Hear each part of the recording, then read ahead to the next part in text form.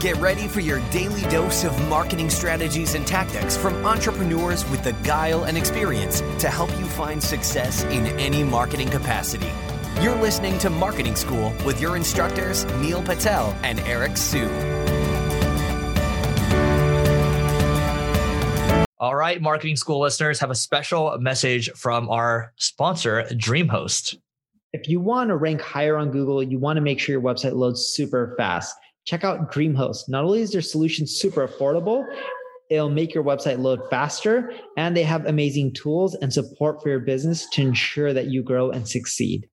Welcome to another episode of Marketing School. I'm Eric Siu. And I'm Neil Patel. And today we're going to talk about how you can validate your business idea for under $100. So when I look at validating your business idea, I always like to go back to the example of Tim Ferriss and how he validated the 4-hour work week before it became a bestseller.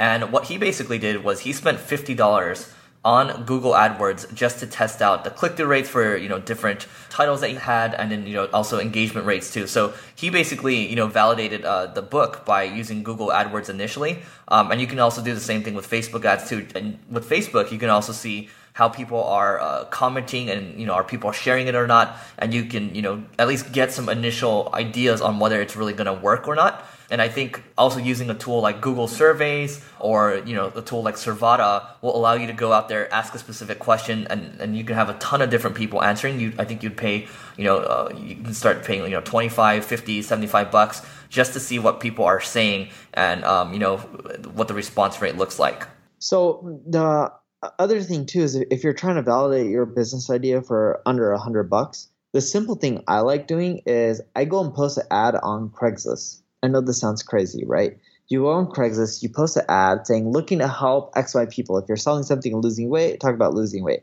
If you're looking to help people improve their search engine traffic, talk about that. If you're trying to sell a better TV, just talk about looking to help you fine tune your picture on your TV or whatever, or bring better television to you or whatever, just need help, right? And talk to people, see what they have to say, pick up the phone. And the reason I like picking up the phone and talking to people is when you talk to someone, you can gauge their reaction based on the pauses, what they're saying, what they're not saying, and then dig deeper.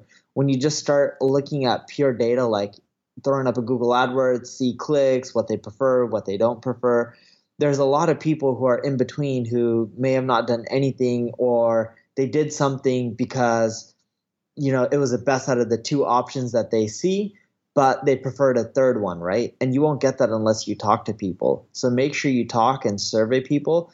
I ideally like even going a step further and doing this in person, because when they're in person, you can actually see the facial reactions. Or if you can't do in person, just do it over Skype and do video. And it's really useful to see what people end up thinking. And then you can keep prying further to get the best responses. Yeah, and if you're selling a consumer product, you can do this. I definitely agree with the in-person thing, but if it's a consumer product, you might even just decide one day to go out to the mall or go out to a coffee shop. So I remember there's one idea I was trying to validate in the past, and I was just eating lunch, and I was just talking with my friend. I was like, okay, well, how are we going to validate this? And I just literally ended up walking around the mall asking people what they thought about things. And people will give you their time. You just can't take up too much of it. It can't be super annoying, but people will give you the time of the day. And that's one way to do it. And then also looking at Reddit, forums out there like Reddit. You can go to the entrepreneur section, or you can go to the startup section, or whatever other subreddit is relevant to what you're trying to do, and ask people out there. Oftentimes people in Reddit, you think people are going to troll you, but in some of these subreddits, people are actually really helpful, and there's some really great people in there that are willing to go the distance for you. Quora would be another place. You can ask, you can see if people have asked a question related to your business idea, or you can ask that specific question and see what people say. I mean, with Quora, I remember a couple months ago, somebody was writing about how they're 25 years old and, they're failing in life, they're struggling, they didn't know what to do. And this was Sunday or Saturday at like 11 a.m. or 11 p.m. my time, and I was about to go to bed, and I spent the next 2 to 3 hours writing a post just for this guy. And I don't even know why I did it. I just did it. So you can get that to actually happen on Quora or other forums like Reddit. And if you're going to create a company or a business, you want something that actually thrives and succeeds, right? Well, of course you do. So why not go to the Inc. 5000 list? This breaks down the top 5,000 fastest growing companies in all different types of industries, B2B, B2C, advertising, e-commerce, real estate, marketing, like you name it, they pretty much have every industry in there, right? Medical, like you pick it, it's in there. Go look at those companies and see what they're doing. Because not only do they have traction, they have really good revenue traction, like it's high. And they release the numbers each year. So you can see what the companies were doing that year, 3 years prior. You can see their growth rate, how many employees they have, etc. Look for companies in the space that your idea is in and look at their products and services. That should give you some validation. If these guys are doing something really similar, you know there's a market for it. If there's no one doing anything like you, well, go look at problems that they're solving. If they're trying to solve similar problems, but your solution is just different, easier, more affordable, quicker results, etc., it should end up working, right? And that's the magic rule. Businesses change over time, but a lot of the problems that people are solving is similar. They're just better solutions, right? People always have the same problems that they did years ago. Sure, new ones pop up. But for example, a problem could be I'm overweight and I want to lose weight. That's a hypothetical problem.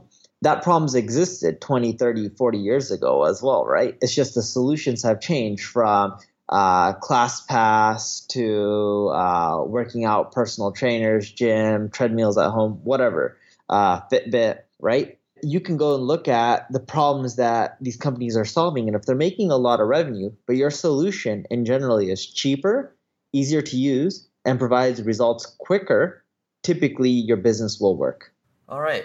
Inc. 5000 is great. I think there's some other sites that I can add. I mean, obviously, these are basic, but adding to the list again, Amazon would be good to look at. Again, if you're doing consumer products, eBay would be good too.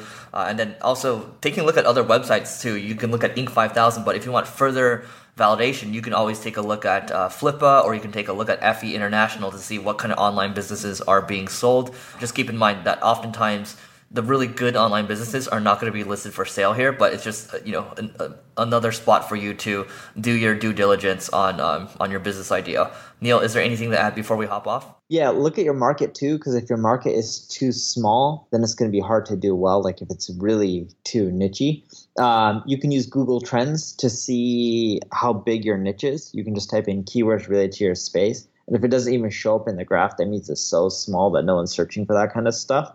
So you can use that in addition to like the stuff Eric mentioned, like with Amazon and stuff like that. You can also use Quora to see if people are typing in problems related to one you're solving. If there's a lot of questions around it and responses, then you know that you're in a pretty decent market.